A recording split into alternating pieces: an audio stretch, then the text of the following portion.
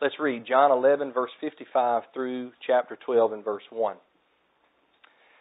Scripture says, "Now the Passover of the Judahites was at hand. Many went up from the country to Jerusalem before the Passover to purify themselves. Then they sought for Yeshua and spoke one with another as they stood in the temple. 'What do you think, that he isn't coming to the feast at all?' Now the chief priests and the Pharisees had commanded that if anyone knew where he was, he should report it, that they might seize him. And then 6 days before Passover, Yeshua came to Bethany where Lazarus was, who had been dead, whom he had raised from the dead." May Yahweh bless His word to our hearts today. Today we're going to look at some biblical texts that teach physical and spiritual sanctification. We just read moments ago that many Judahites would go up to Jerusalem before the Passover to purify themselves. And purify means to make clean or to sanctify. So John 11:55 is telling us that people were concerned with making themselves clean, pure, or sanctified before the Passover took place. Now, verses like this make little sense to the casual churchgoer. Aren't we already made clean in Christ? Some may ask. Aren't we already sanctified in Christ? Well, to answer that question in this context, no, we are not already sanctified in Christ. Now, I realize that may be a shocker to many people who would hear me say that. It may even shock you a bit. But I want you to allow me to explain, hear me out, and be a good Berean, not accepting or rejecting until you've examined, listened intently, and then examined the Word for yourself. I think we're a lot better off when we do that, People do a disservice by not understanding the theological difference between justification and sanctification. The Bible uses both terms, and it teaches both concepts. Now, justification is the act in which Yahweh declares you innocent in His court of law. He acquits you. Justification doesn't even necessarily mean that you are innocent. It means He declares you innocent. It's the act in which Yahweh lays the gavel down and says not guilty based upon His righteous judgment. It's the opposite of being declared guilty. Justification does not make you sinless. Justification does not make you a more holy person in your actions. It means you're declared righteous by the highest authority, who is Yahweh the Father. Now, a good example of this will help. In Luke 18, 9 through 14, there's a parable about a Pharisee and a tax collector. The Pharisee prayed by puffing up himself in what he believed to be all of his goodness. He told the Father that he was glad, "I'm not like this publican or this tax collector that's standing beside me. I'm so glad I'm not like him, Yahweh." And Yeshua used the Pharisee in this parable because, verse 9, Luke 18, verse 9, says that He was giving a parable to the people who trusted in themselves that they were righteous and looked down upon everybody else. Now, on the flip side of this, you had the tax collector, and he did some praying too. But tax collectors weren't known for their righteousness. As a matter of fact, they were known for their deception and their theft. Kind of like today, right? Well, the story of Zacchaeus comes to mind in the next chapter in Luke 19. When Zacchaeus, who was a tax collector, when he repented, he promised to give half of his goods to the poor and to pay people back that he had defrauded up to 4 times as much. How many know that that's true repentance? He didn't just say, "I repent." He showed, "I repent." Well, after this tax collector in the parable in Luke 18 prayed, Yeshua said that he went home justified or declared not guilty. Why? Well, it was because of the content of his prayer, or in reality, it was because of the state of his mind and his heart. This guy wouldn't even lift his eyes up to heaven, But he stood there beating his chest, and he said this, Father, Master, have mercy upon me, a sinner. Yeshua said that he went home declared righteous or justified because people who humble themselves will be exalted. But people who exalt themselves will be brought low. That's an example, brothers and sisters, of being justified. It's not that you are such a righteous person. It's that you are declared to be not guilty or innocent based upon Yahweh's judgment. Now, the Scriptures teach that we are ultimately justified based upon what Yeshua has done for us, and by us placing our faith in Him. He fulfilled all righteousness, and then He died in our place, as Yahweh laid our iniquity upon Him. He then was resurrected from the dead by the power of Yahweh, and soon thereafter He was seated on the right hand of the Majesty on high. And through Yeshua, the forgiveness of sins is proclaimed to you, and by Him, you who believe are justified from all things which you could not be justified by the law of Moses. Now, I basically just preached the same sermon that you can go read in Acts chapter 13. Didn't preach the whole sermon, but in a nutshell. Because Yeshua, track with me now, because Yeshua filled up the justification cup to the top by obeying Yahweh perfectly in His perfect law, you cannot become more justified than you already are if you are justified. Let me say it like this. If you are justified in Christ, you cannot become more justified in Christ tomorrow or 10 years from now. And that's because that cup is full. You don't add to a full cup. However, as I began my sermon, sanctification or purity is a different term. It's a different concept. A lot of people miss this. The Bible doesn't only speak of justification. It speaks also of sanctification, purity, cleanliness.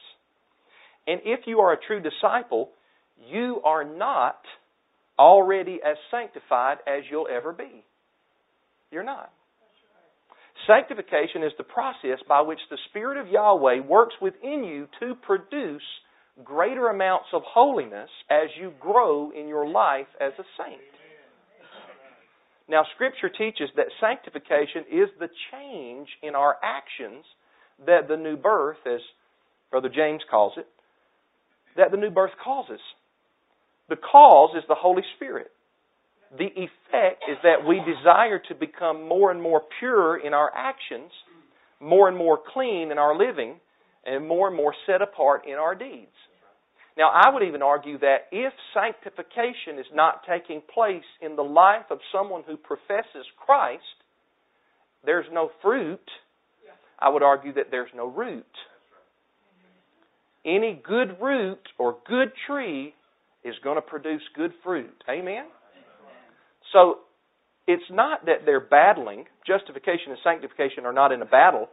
But it's that we rightly understand them and their proper place in the life of a believer. So in this sense, you're not fully sanctified. If you were, then we could just throw our hands up right now and just say we don't need to do anything anymore. And if we did that, we'd have to throw away a lot of Bible verses, wouldn't we, if we did that? So in the Gospel of John, where we begin, there were Judahites who had actually come to believe in Yeshua before His death and His resurrection. They believed in Him. In John 11, verse 45, just 10 verses before our opening text in verse 55, we read, "Therefore many of the Judahites who came to Mary and saw what Yeshua did believed in Him." They came to believe that He was the Messiah. He was the anointed one that Yahweh had sent. They believed in Yeshua before His death, similar to the way that Father Abraham believed in the coming Messiah before the Messiah ever showed up. Before the Messiah was ever birthed in Bethlehem of Judea, Abraham and many other patriarchs believed in the coming Messiah. What does John 8 say? Yeshua said it in John 8. Abraham rejoiced to see my day. He saw it and was glad. Talking about the day of the Messiah. the coming of the Messiah. So these people in John 11:45 believed. It says they believed in Him before His death and resurrection. But in John 11:55, many of these same believing Judahites still went up before the Passover to purify or to sanctify themselves. See, believing in Yeshua did not mean that they stopped sanctifying themselves. Believing in Yeshua today does not mean that you stop purification or sanctification in your life. I'm talking about good deeds, works, good actions. No early disciple of Yeshua thought that believing in Him meant that you stopped striving to be holy in your actions or to set yourself apart in holy times or set-apart seasons. Now, these Judahites did this because the Passover was holy time. It was a time to get ready for. It was a time to cherish. And the best way to cherish a holy time is to prepare for it properly. That's the best way to cherish it. I want you to think about that, to prepare for it properly. Let me give you an illustration. If you hold a banquet or a wedding, you don't just wait until the hour of the banquet and show up and expect everything to be ready. You prepare for it, at least days in advance, if not weeks in advance, and sometimes months in advance, if you want it to be special. You prepare for it, do you not? You get your mind in tune with what's going to happen. You get the order of things established. You set the table. You make sure everything is in place. If you fail to plan, you plan to fail. My daddy always told me that, and he said it in reference to basketball. But I'm saying it in reference to the matters of the Spirit. If you fail to plan, you plan to fail. Anything worth doing is worth doing right. I got that from my dad too. And especially when we're talking about Yahweh's holy times. Amen. You don't just wait until the day of the Passover to start thinking about the Passover. You start preparing properly before it ever arrives, both physically and spiritually. Now, it appears that these Judahites were going up to Jerusalem at least, maybe more, at least 6 days before the Passover, according to John 12:1. That verse mentions 6 days before Passover, and I believe it's tied to the previous verses. Remember, don't let the chapter and verse divisions cloud your study so much. Chapters are added in by man for clarification, make it easier for us to know where we open to in the Bible when we study. But the verses are linked. So at least 6 days before Passover, these Judahites went up to sanctify or to purify. Passover was a special occasion. It was a banquet in Yahweh's honor. It was a banquet held to remember Yahweh's strong hand in bringing the Israelites out of the land of Egypt. It was not something to treat frivolously. It was not an ordinary day. And it was not a coincidence that our Messiah died at Passover time.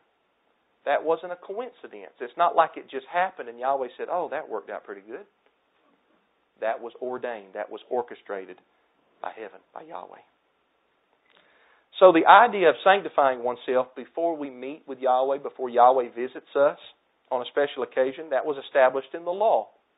We read this in Exodus 19:9 through 11, just before the giving of the law on Mount Sinai. Look at this. We know Exodus 20 is the 10 words, 10 commandments. Exodus 19 is just before it. Yahweh said to Moses, behold, I come to you in a thick cloud that the people may hear when I speak with you and may also believe you forever. Moses told the words of the people to Yahweh. Yahweh said to Moses, go to the people and sanctify them today, tomorrow, and let them wash their garments and be ready against the third day, for on the third day Yahweh will come down in the sight of all the people on Mount Sinai. Now Yahweh is the one speaking to Moses here.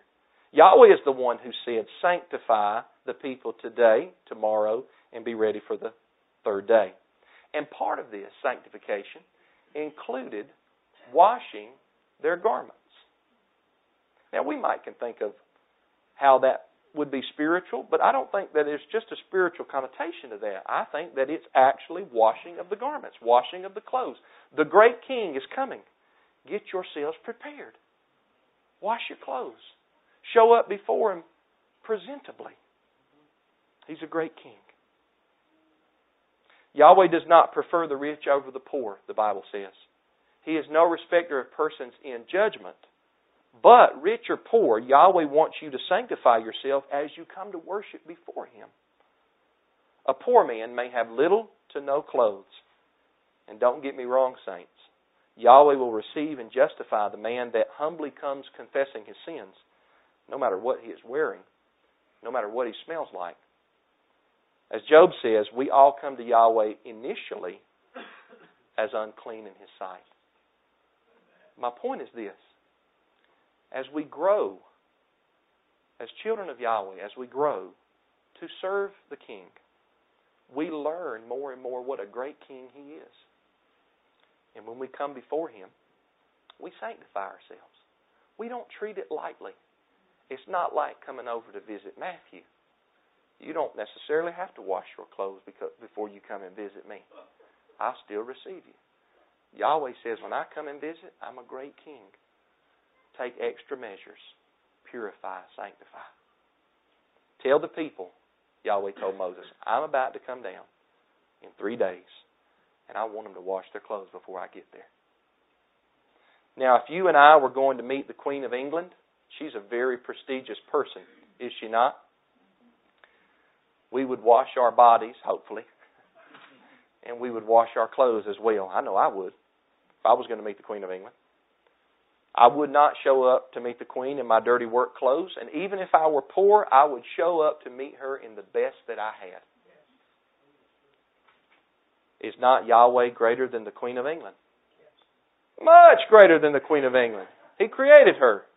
She's a creature. Yahweh is the Creator. Yahweh is much greater than that Queen.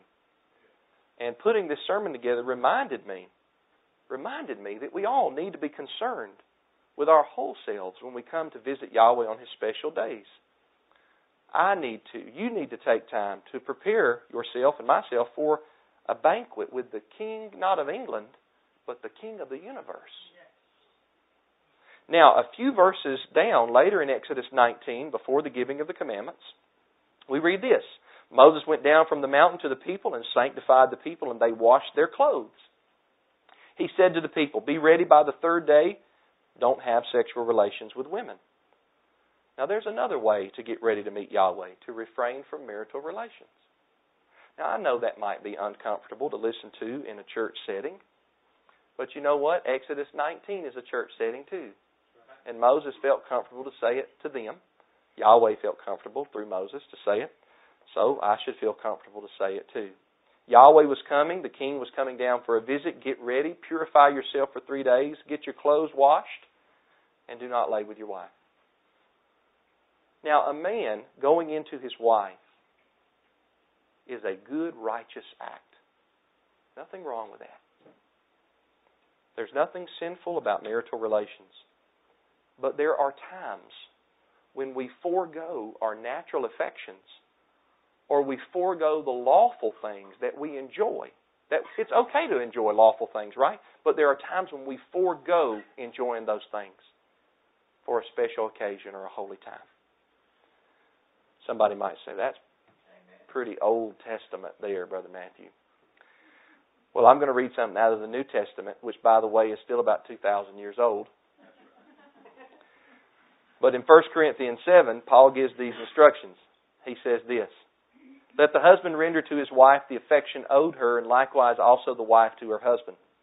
The wife doesn't have authority over her own body, but the husband.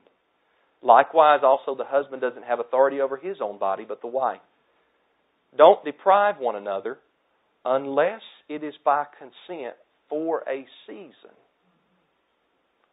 that you may give yourselves to fasting and prayer, and may be together again, that Satan doesn't tempt you because of your lack of self-control. I think we all see what that's saying. A husband and his wife are to show affection towards each other, not deprive one another of such intimacy. But there are times, for a season, Paul says, where they agree amongst themselves to a time of fasting and prayer and abstinence. Well, what season do you think that Paul has in mind? I know people read times or seasons and just think, well, this is just a random time the husband and wife agree on. And I'm not saying that you can't do that. But think about it in the context of keeping Yahweh's appointments. Could not Paul have had in mind a season like Passover as one of those times? Would not that be a time that a believing couple, a believing husband and wife, they would consent to, they would agree upon in order to purify and sanctify themselves for the upcoming banquet? See, this shows us that purification or sanctification includes giving up things for a time.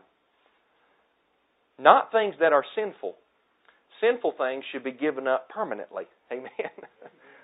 If we find out that we're transgressing the Father's instructions, let me give an example. If I find out that I'm coveting my neighbor's stuff or that I'm dishonoring my parents, because the law tells me what? Do not covet and honor my mom and my daddy. Well, if I'm not doing that and I find out that I am, I'm to give that up permanently. I'm to give up those transgressions permanently. Okay? I'm talking about giving up things that are lawful for a season to sanctify yourself or to purify yourself. Not to justify yourself, but to sanctify and purify yourself. We need to set aside certain things for a time so that we can better focus on the banquet and forget about other things. Let me give you an example. This might be funny to you, and those of you that know me, you'll know when I say it what I'm talking about, but I absolutely love to watch Andy Griffith. I'm talking about it's my all-time favorite show. Number one. And I mean, it's a high number one, too. And I like the black and white episodes, the first 5 seasons. I tell people that if you ever get into a trivia game, an Andy Griffith Show trivia game, and you want to win, you call up Brother Matthew, and I'll guarantee you a gold medal when we play the Andy Griffith Show trivia game. Because there's usually not one night that goes by that I don't watch at least one episode. Even if I'm going to sleep, I'll turn one on and I'll listen to it if I'm tired. And a lot of the parts I know by heart. That's just me. I love that show. Well, I'm planning on foregoing that, watching that. That's a lawful enjoyment that I have. I'm planning on foregoing that and giving that up at least for the week before the Passover, along with a few other personal enjoyments that I have. Because I'm going to let go of some things that are lawful so that I can focus better on the banquet. See? Now for you it might be something different. Maybe it's refraining from your certain food or food altogether. Certain favorite food, I should say, or food altogether. Maybe it's refraining from your certain wine or certain beer. You refrain from that for a while. Something you enjoy regularly, but you say, you know what, I'm going to refrain. I'm going to focus on the banquet. I'm going to purify. I'm going to sanctify. I'm going to get my mind and my house in order so that I can have a better feast. Maybe you can cut the television off for a while. Probably something we need to do for most shows anyhow, right? There are a host of things that are lawful for you to enjoy that you can fast from in order to sanctify or purify yourself. There's many things. Whatever it is for you, make sure it's a sacrifice. Because Yahweh knows your mind and your heart. I've said this before, people say, well, the Lord knows my heart, and they act like that's a good thing, you know. But that should be the most scariest thing on the face of the earth, right? That He knows our heart. But whatever it is for you, make sure it's a sacrifice. Don't give up something that really doesn't mean a whole lot to you, because Yahweh will know that it's not a whole lot to you, you know. I could give up watching the Oprah Winfrey Show, but I never watched the Oprah Winfrey Show, right? So that doesn't mean anything to me. See? So you search your heart and your mind, and you give up something that you enjoy for a season, to purify yourself for the Passover. We can all refrain from touching dead bodies before the Passover. All of us couples, we can fast, we can pray, not have marital relations for those of us that are married. We can all wash our clothes and get our clothes ready for Passover. But as individuals, there are probably different things that each of us can lay aside for a time to get ready for the banquet, to sanctify, to purify. In 2 Chronicles chapter 30, verses 1 through 3, we read the following. Hezekiah sent to all Israel and Judah, and wrote letters also to Ephraim and Manasseh that they should come to the house of Yahweh at Jerusalem to keep the Passover to Yahweh, the Mighty One of Israel. For the king had taken counsel, and his princes, and all the assembly in Jerusalem to keep the Passover in the second month, for they could not keep it at that time, first month, because the priest had not sanctified themselves in sufficient number, neither had the people gathered themselves together to Jerusalem. See, sanctification was so important that King Hezekiah, a very righteous king, by the way, one of the most righteous kings in the books of Kings and Chronicles, King Hezekiah decided to forego the first month Passover and take the second month Passover. Now, that doesn't give us a right to just randomly decide to forego the first month Passover. That's the Passover that's commanded and instructed by Yahweh. The first month is preferred. The second month Passover is permissible in certain situations. Hezekiah knew it was so important. We're not sanctified yet. Let's get our house in order for the second month because it's permissible. You can read about that in Numbers chapter 9. But then we read this later in the same chapter, verses 15 through 20. It says, Then they killed the Passover on the 14th day of the second month, and the priests and the Levites were ashamed. I want you to notice that right there. We're going to get back to that in a second. The priests and the Levites were ashamed, and they sanctified themselves and brought burnt offerings in the house of Yahweh. They stood in their place after their order according to the law of Moses, the man of the mighty one. The priests sprinkled the blood which they received of the hand of the Levites, for there were many in the assembly who had not sanctified themselves. Therefore the Levites had the charge of killing the Passovers for everyone who was not clean, to sanctify them to Yahweh. For a multitude of the people, even many of Ephraim and Manasseh, Issachar and Zebulun, had not cleansed themselves, yet did they eat the Passover otherwise than it is written. For Hezekiah had prayed for them, saying, The good Yahweh pardon everyone who sets his heart to seek the mighty one Yahweh, the mighty one of his fathers, though not cleansed according to the purification of the sanctuary. Yahweh listened to Hezekiah and healed the people. Now this text shows us the mercies of Yahweh. It's clear that the people should have been sanctified definitely by the second month. They weren't on the first month. They really should have been sanctified at the first month, but they definitely should have been sanctified by the second month. But some of them were still not. But I want you to notice something here. And this is something, brothers and sisters, if you grab a hold of this, Yahweh loves it so much, and that is a tender, humble, lowly spirit. Yahweh looks so highly on that when you come before Him. Because in verse 15, I mentioned it earlier, verse 15 says, And the Levites were ashamed. They were ashamed, Brother TJ, because they weren't ready. They were ashamed. Oh, that we would be ashamed of our transgressions before Yahweh. I think it's terrible that you can talk to people. I'm talking about saints, believers, and a lot of people don't know what it means to weep and to cry over their sins. To bow down with their face to the ground, which, by the way, everywhere that you read the word worship in the Bible, in the Old and the New Testament, it means to bow down with your face prostrate to the ground. To get lowly before Yahweh. To be ashamed of what you have not done for Him. The Levites were ashamed because they weren't ready. They were penitent. They were repentant. They weren't just bouncing in there acting like, okay, let's do this thing. It's not something frivolous. This is the great King. This is the great banquet. This is the first commanded feast of the year. Annual feast of the year. They were ashamed. I believe that we should weep over our transgressions. And yours might be different from mine. What I struggle with might be different from what you struggle with. But we all have our struggles. After James, in James chapter 2, he has this beautiful exhortation in verses 14 through 26 about works. Then in chapter 3, he says, we all stumble in many ways. That's because both of those are true. The true saint has works, but you know what? He still stumbles in many ways. I read this last week. I think it's Proverbs 24:16. It's somewhere in Proverbs. But it says that a righteous or a just man falls 7 times, but he gets back up. But the wicked fall into ruin. They don't get back up, see. They practice. They stay in their sins. They're not ashamed. Don't miss that in verse 15. Carry that with you. The Levites were ashamed. Those were some righteous Levites, men. That's some good men right there. Good men of Yahweh right there. And many non-Levites were not prepared too. We read of the tribes earlier that had not prepared, some of the men there.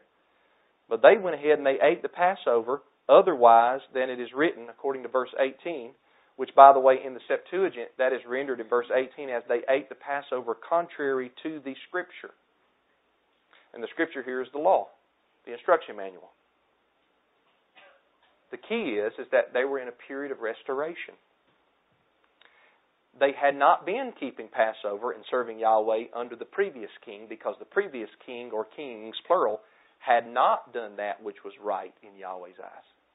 Most of the time, when you read about the kings of Israel and Judah, especially Israel, it says he did not do that which was right in Yahweh's eyes.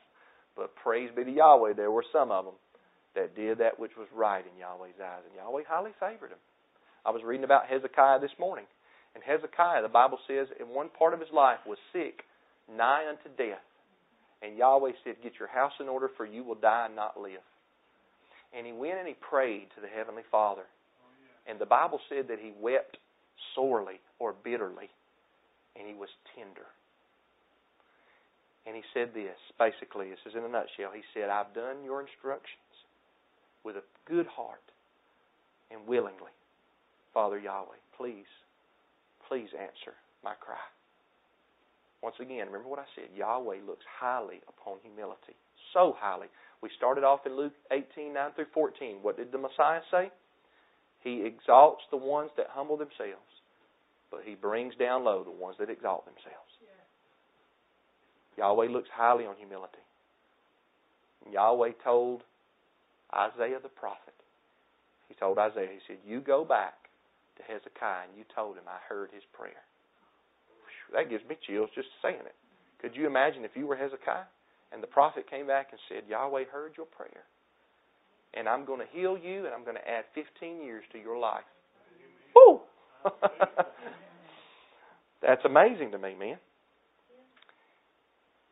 Well, Hezekiah here was in a period of restoration with the assembly of Israel.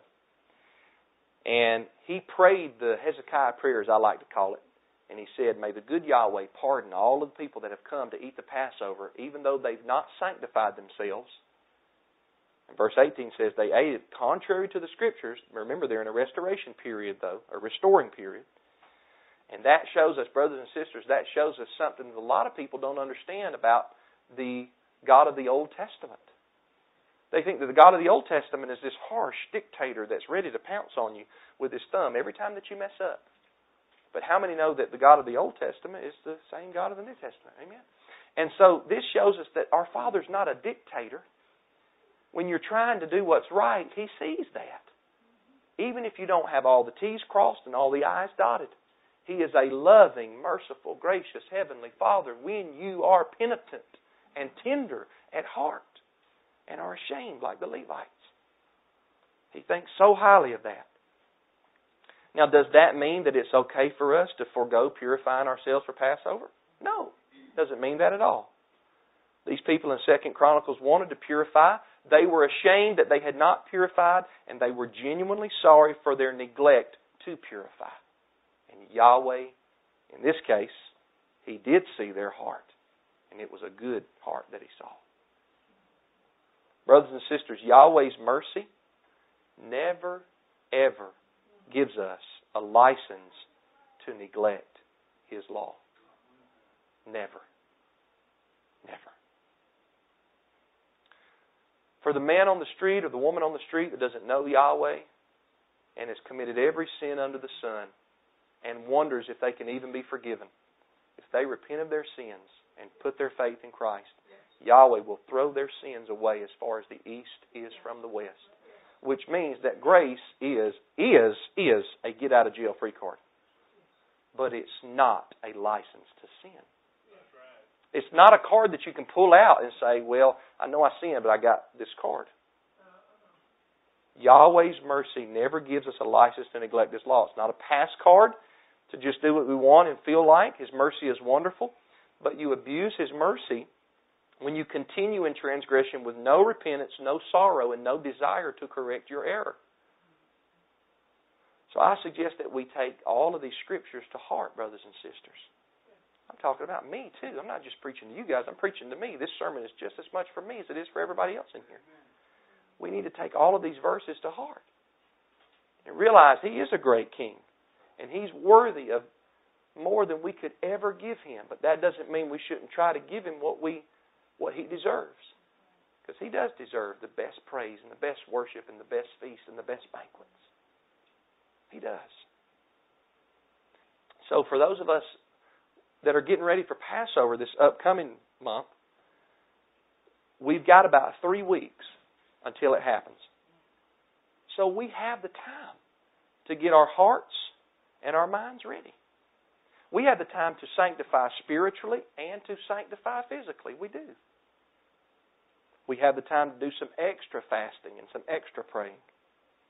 We have the time to set that week before Passover aside to do something more for Yahweh. To lay aside our natural desires for a season. To wash our clothes. To do everything we currently know to do in preparation for the banquet. And all I can say is you do what you know to do, saints. Do what you know to do. I'm not saying that I know everything to do. I'm not saying you know everything to do. Do what you know to do. I can guarantee you this. If you plan ahead, if you take the time to get ready for the feast, the banquet, when it gets here, you will enjoy it more. You will.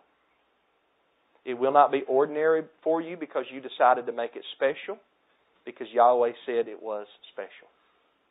And then, after you've done all that you know to do, I would encourage you to still pray the Hezekiah prayer.